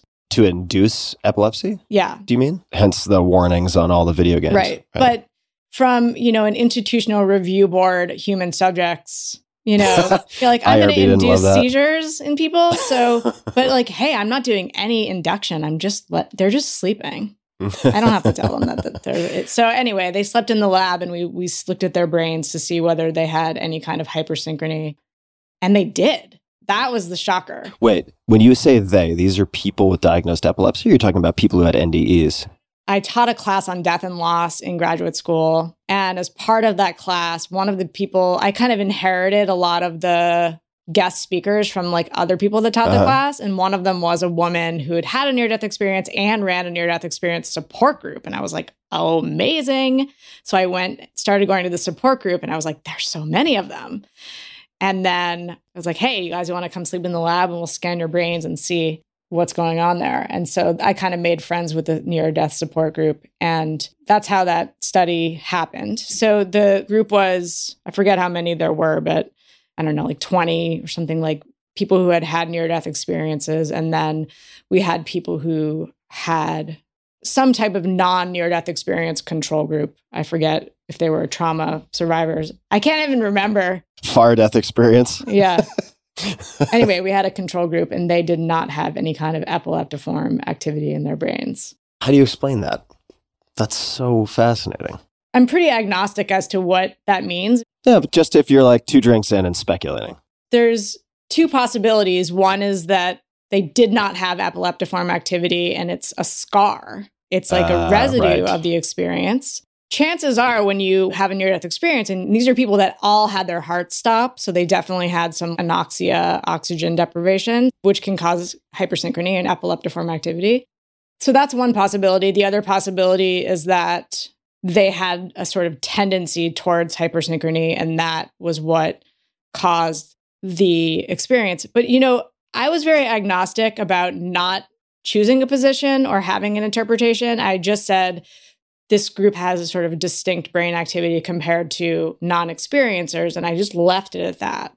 But what was so interesting was the response that I got from both complete skeptics and from the near-death experience community. So I got the total opposite from no interpretation on my part. And this has been actually like a kind of thing that's followed me for my whole life. The universe Rorschach test. Let's see how people take it. Yeah. Thank you so much for verifying and proving scientifically with neuroscience, because neuroscience can prove anything, right? That heaven exists. And I'm like, well, I don't think I really did that, but thanks. I'm not sure that was in my summary. Yeah. And then the skeptics would write me and be like, thank you for finally proving that these people are all nuts. And I was like, okay, I did neither of those things, but that's interesting. And so, wow, I mean, that's a whole other like conversation, is be a researcher or just talk about charged topics and see what kind of responses you get. Fascinating. I could keep going on the NDAs. I have a lot of questions about that. A lot of the descriptions seem to be incredibly similar to the mystical experiences reported by users of higher dose psychedelics. Mm-hmm. The descriptions are very, very similar, which is interesting because you have this sort of fear extinguishing related to death in both camps frequently. It seems to be the case. And I'll ask you a question. We can cut it out of the audio if you want, but I'm curious. So there seem to be, and I don't think there's anything in any peer-reviewed studies or anything, but many case studies of supposedly reports of people who observe things while their hearts are stopped or they are technically brain dead. So conversations that are happening, things that are moving around, the tools that are used. They take the dentures out of someone and put them on a specific tray, these types of things. Is that just complete nonsense, or do you think that's something that's worth investigating? Piques my curiosity. It's funny because I have the reputation for being the grumpiest skeptic ever. And now I'm going to tell you some mind-blowing stories from my near-death experience research. What are you trying to do to my reputation here, Tim? We don't have to keep it, but I know people will be interested, and I'm interested. I have to follow my own I'll tell interest. you a crazy story that happened. This is true, and it happened, like the sort of end of the story happened recently. I'll tell you the end of the story first. So we want to move to Vermont, and we're building another off-grid cabin. So we're like interviewing builders. And so we went walking around, we met this builder and we were walking around this other house that he built. And he's just showing, he's showing us all the features of this house. And one of the features was a double pane glass that you can just like flip the switch and there's an opaque gas. Maybe you have one of those. No, I don't have one, but I know the windows you're talking about. And I was like, that's so awesome. Suddenly this window goes, opaque and it's like kind of foggy. And that reminded me of this experience that this woman had in my study. She was actually a survivor of a World War II bombing in London. So it was a very long time ago. First of all, she came back speaking another language from her near-death experience. So that was the first weird thing. So I was like, all of these stories, and I was like a graduate student, and all of these stories were very far-fetched to me. And this was a language she had not been exposed to? I don't know. Okay. She came back speaking another language. All right. I wasn't paying that much attention. Their stories were kind of, we never published their stories, but you're like, okay, Kathy. Yeah, all right, I was like, I'll okay, write that let's see down. what you're going on in your brain.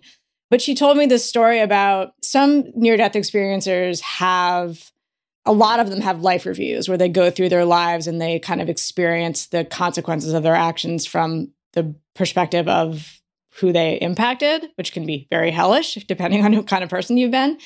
But then if people are sort of dead long enough, they also have flash forwards where they actually not only see the past, but also the future. So this was one of the ones that was a flash forward.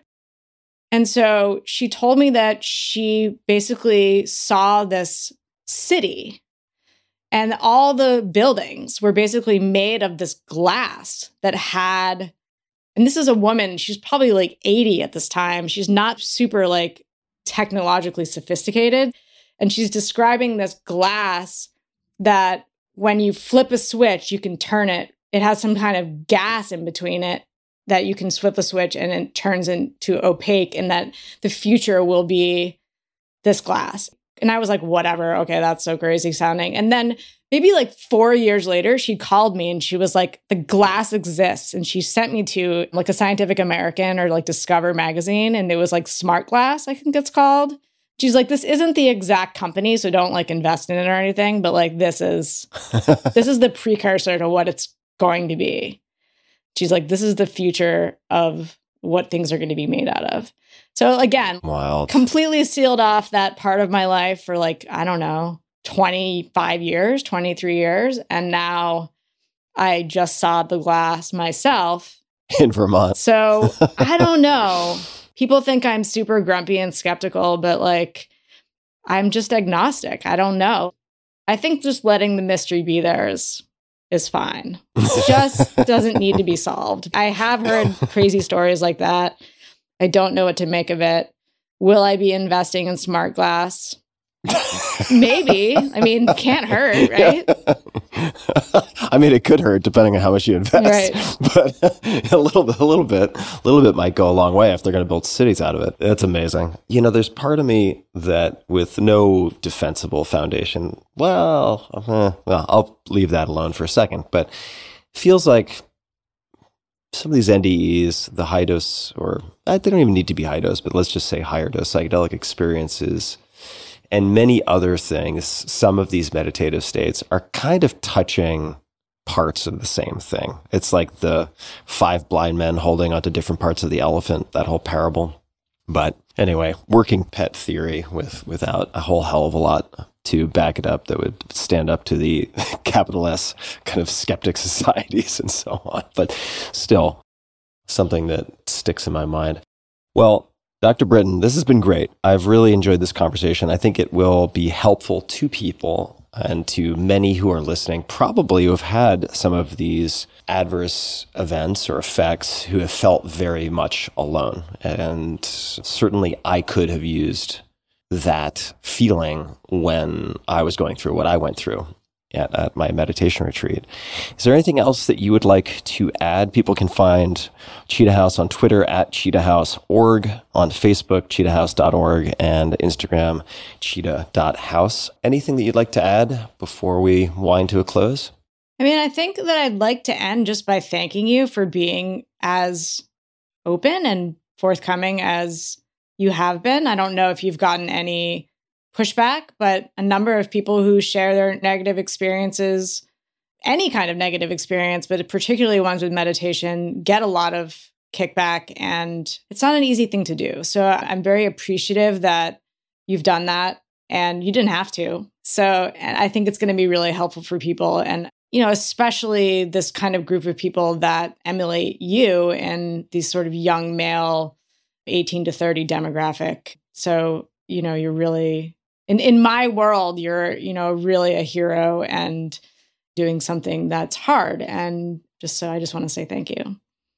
Thank you. I really appreciate you saying that. And it's my pleasure to do it, because by offering my story, I'm not saying meditation bad. I actually find meditation in small doses to be incredibly, incredibly helpful in my life. And that is not mutually exclusive with also saying, hey, in different formats and different doses, things can go off the rails, and you need to, being a good boy or Girl Scout, be prepared for that. And institutions and groups and facilitators and centers need to be prepared for that. And hope is not a strategy. It's like you get in your car and drive with the seatbelt off. It's like, that's just stupid. It's like, maybe you haven't had a head-on collision, but they happen every day. So wear a seatbelt. I mean, they're basic precautions. And I hope that will help people to think about this in a sort of risk-informed way. Not so that they can say, I'm never going to meditate, but simply to know this is a possibility and to ensure that they have support structures around to help them in case they run into turbulence or something even more extreme, as I did. And that's true for so many things in life. And I really appreciate you doing the research you do. I'm sure you get a hell of a lot of flack for it. And it's important to have this be part of the conversation. and it's going to increasingly be part of the conversation. I mean, you have startups and companies that are worth billions of dollars promoting mindfulness and meditation. You have the same thing happening in psychedelics, lots of profit motives, which is not automatically something that begets evil, but it does beget incentives. And that means we will most certainly have tens of thousands, potentially hundreds of thousands and millions of people engaging with things that historically were pretty limited to a fine slice of the population. And we are going to see adverse events. You know what? I promised one other thing that I have to ask about. So how did the Dalai Lama receive your description of your research? Oh boy. Did you watch the video? No, I didn't see the video. I saw some text about it. Okay, but so I did not see there the is video. a video of me presenting to the Dalai Lama as part of the Mind and Life Dialogues. I will let viewers make their own decisions about what they think. I will tell you some feedback that I got. I mean, you'll see me there if you want to watch Willoughby in sympathetic overload. It was a pretty terrifying experience in general.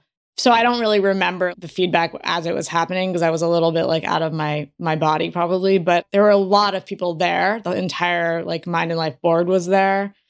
And so they gave me some feedback. A lot of people found his response fairly dismissive and also a bit not particularly compassionate. Like he was laughing half the time. And I was like, well, did I tell you that the duration of impairment was 3 years? And also, the people that it happened to were some of our best and brightest meditation teachers. Name any meditation teacher that you can name who's written Dharma books. He was probably in our study and he probably had a meditation-related challenge. And the Dalai Lama was basically saying that this happened to people because they didn't have enough Buddhist training. So I don't know. You're not really supposed to talk shit about the Dalai Lama, so you might want to cut this one out. But no, people need to grow up. I wasn't Come particularly on. impressed, if you're allowed to say that.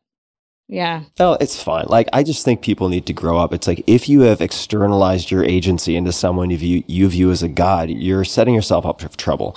And I think, like, I'm not a Dalai Lama expert. I'm sure that he has and demonstrably has offered a lot to the world, but it doesn't mean he's infallible. This is also, my husband was like, he's the Dalai Lama. He was brought up from like age 0 until however old he is now, like to defend Buddhism. What do you expect?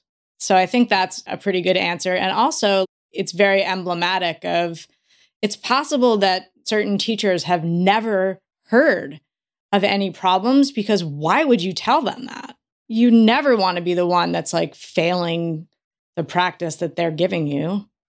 Or telling them that the practice that they gave you is harming you. Like that's just not even like a possibility. So yeah, it is what it is. I left it up there as sort of a historical marker, but I didn't refer you to it because it's kind of a mixed bag. All right. So boys and girls out there, be safe, measure twice, cut once. And thank you, Willoughby, so much for the time. I really have enjoyed this. I think it will be valuable for people. And at the very least, it's going to spark conversation. So I'm going to get a ton of shit. I'm fine with it because I think this is important. And for people listening, you'll find links to everything, the resources we've mentioned, any books, etc., people, and so on in the show notes as per usual at tim.blog/podcast. And until next time, be a little kinder than is necessary, not just to others, but to yourself. I'll quote Jack Kornfield, actually, and I'm going to paraphrase here, but if your compassion does not include yourself, then it is incomplete. And part of being compassionate, now this is my voice, is making sure you account for risks and not live in fear, but certainly live informed. So until next time, everyone, thank you for tuning in. Hey guys, this is Tim again. Just one more thing before you take off, and that is 5 Bullet Friday. Would you enjoy getting a short email from me every Friday that provides a little fun before the weekend? Between 1.5 and 2 million people subscribe to my free newsletter, my super short newsletter called 5 Bullet Friday. Easy to sign up, easy to cancel. It is basically a half page that I send out every Friday to share the coolest things I've found or discovered or have started exploring over that week. It's kind of like my diary of cool things. It often includes articles I'm reading, books I'm reading, albums perhaps, gadgets, gizmos, all sorts of tech tricks and so on that get sent to me by my friends, including a lot of podcast guests. And these strange esoteric things end up in my field, and then I test them, and then I share them with you. So if that sounds fun, again, it's very short, a little tiny bite of goodness before you head off for the weekend, something to think about. If you'd like to try it out, just go to tim.blog/Friday. Type that into your browser, tim.blog/Friday. Drop in your email, and you'll get the very next one. Thanks for listening. This episode is brought to you by Nordic Naturals, the #1 selling fish oil brand in the U.S. More than 80% of Americans, that's probably a lot of you listening, including me, because I do measure my omega-3s, do not get enough omega-3 fats from their diet. That is a problem because the body cannot produce omega-3s, an important nutrient for cell structure and function. Nordic Naturals solves that problem with their doctor-recommended, and in fact, this brand was recommended to me by one of my doctors, Ultimate Omega Fish Oil Formula. So the Ultimate Omega Fish Oil Formula for heart health, brain function, immune support, and more. It's incredibly pure and fresh with no fishy aftertaste. So I have been taking Ultimate Omega for the last 2 months or so, and this fishy aftertaste issue has been a problem for me, and has actually, with other brands, induced some nausea after a few days. And Ultimate Omega has been as clean as a whistle. I've had no issues whatsoever. And if you are vegetarian or prefer to alternate, I ended up alternating 2 products. And that is #1, the Ultimate Omega Fish Oil Formula, and also the Algae Omega, which is plant-based EPA and DHA. That's also from Nordic Naturals. So I ended up getting both of those products, and it has improved my recovery from workouts, it's improved my sleep, it has improved my mood, and I know that because I pulled out a lot of other variables. In any case, back to the read. All Nordic Naturals fish oil products are offered in the triglyceride molecular form, the form naturally found in fish, and the form your body most easily absorbs. Their Ultimate Omega Fish Oil is offered in soft gels, liquid, and zero sugar gummies. Nordic Naturals fish oils are Friend of the Sea certified and sustainably made in a zero waste facility powered by biofuel. They're also non-GMO and third-party tested, surpassing the strictest international standards for purity and freshness. Want proof? You can visit their website, where they provide certificates of analysis for every one of their products. So go to nordic.com, Nordic, Nordic.com, and discover why Nordic Naturals is the #1 selling omega-3 brand in the US. And while you're there, use promo code TIM, T-I-M, for 20% off of your order. That's Nordic.com, and code TIM for 20% off of the fish oil with no fishy aftertaste. All upside, no downside. Try it out. These statements have not been evaluated by the Food and Drug Administration. This product is not intended to diagnose, treat, cure, or prevent any disease. This episode is brought to you by 8 Sleep. Temperature is one of the main causes of poor sleep, and heat is my personal nemesis. I've suffered for decades, tossing and turning, throwing blankets off, pulling them back on, putting one leg on top, and repeating all of that ad nauseum. But now I am falling asleep in record time. Why? Because I'm using a device that was recommended to me by friends called the Pod Cover by 8 Sleep. The Pod Cover fits on any mattress and allows you to adjust the temperature of your sleeping environment, providing the optimal temperature that gets you the best night's sleep. With the Pod Cover's dual zone temperature control, you and your partner can set your sides of the bed to as cool as 55 degrees or as hot as 110 degrees. I think generally in my experience, my partners prefer the high side, and I like to sleep very, very cool. So stop fighting. This helps. Based on your biometrics, environment, and sleep stages, the Pod Cover makes temperature adjustments throughout the night that limit wake-ups and increase your percentage of deep sleep. In addition to its best-in-class temperature regulation, the Pod Cover sensors also track your health and sleep metrics without the need to use a wearable. Until November 30th, my listeners can save $350 on the Pod Cover. Go to 8sleep.com/Tim, all spelled out. That's 8sleep.com/Tim for these exclusive holiday savings. One more time, that's 8sleep.com/Tim for these exclusive and very special holiday savings. 8 Sleep currently ships within the US, Canada, the UK, select countries in the EU, and Australia.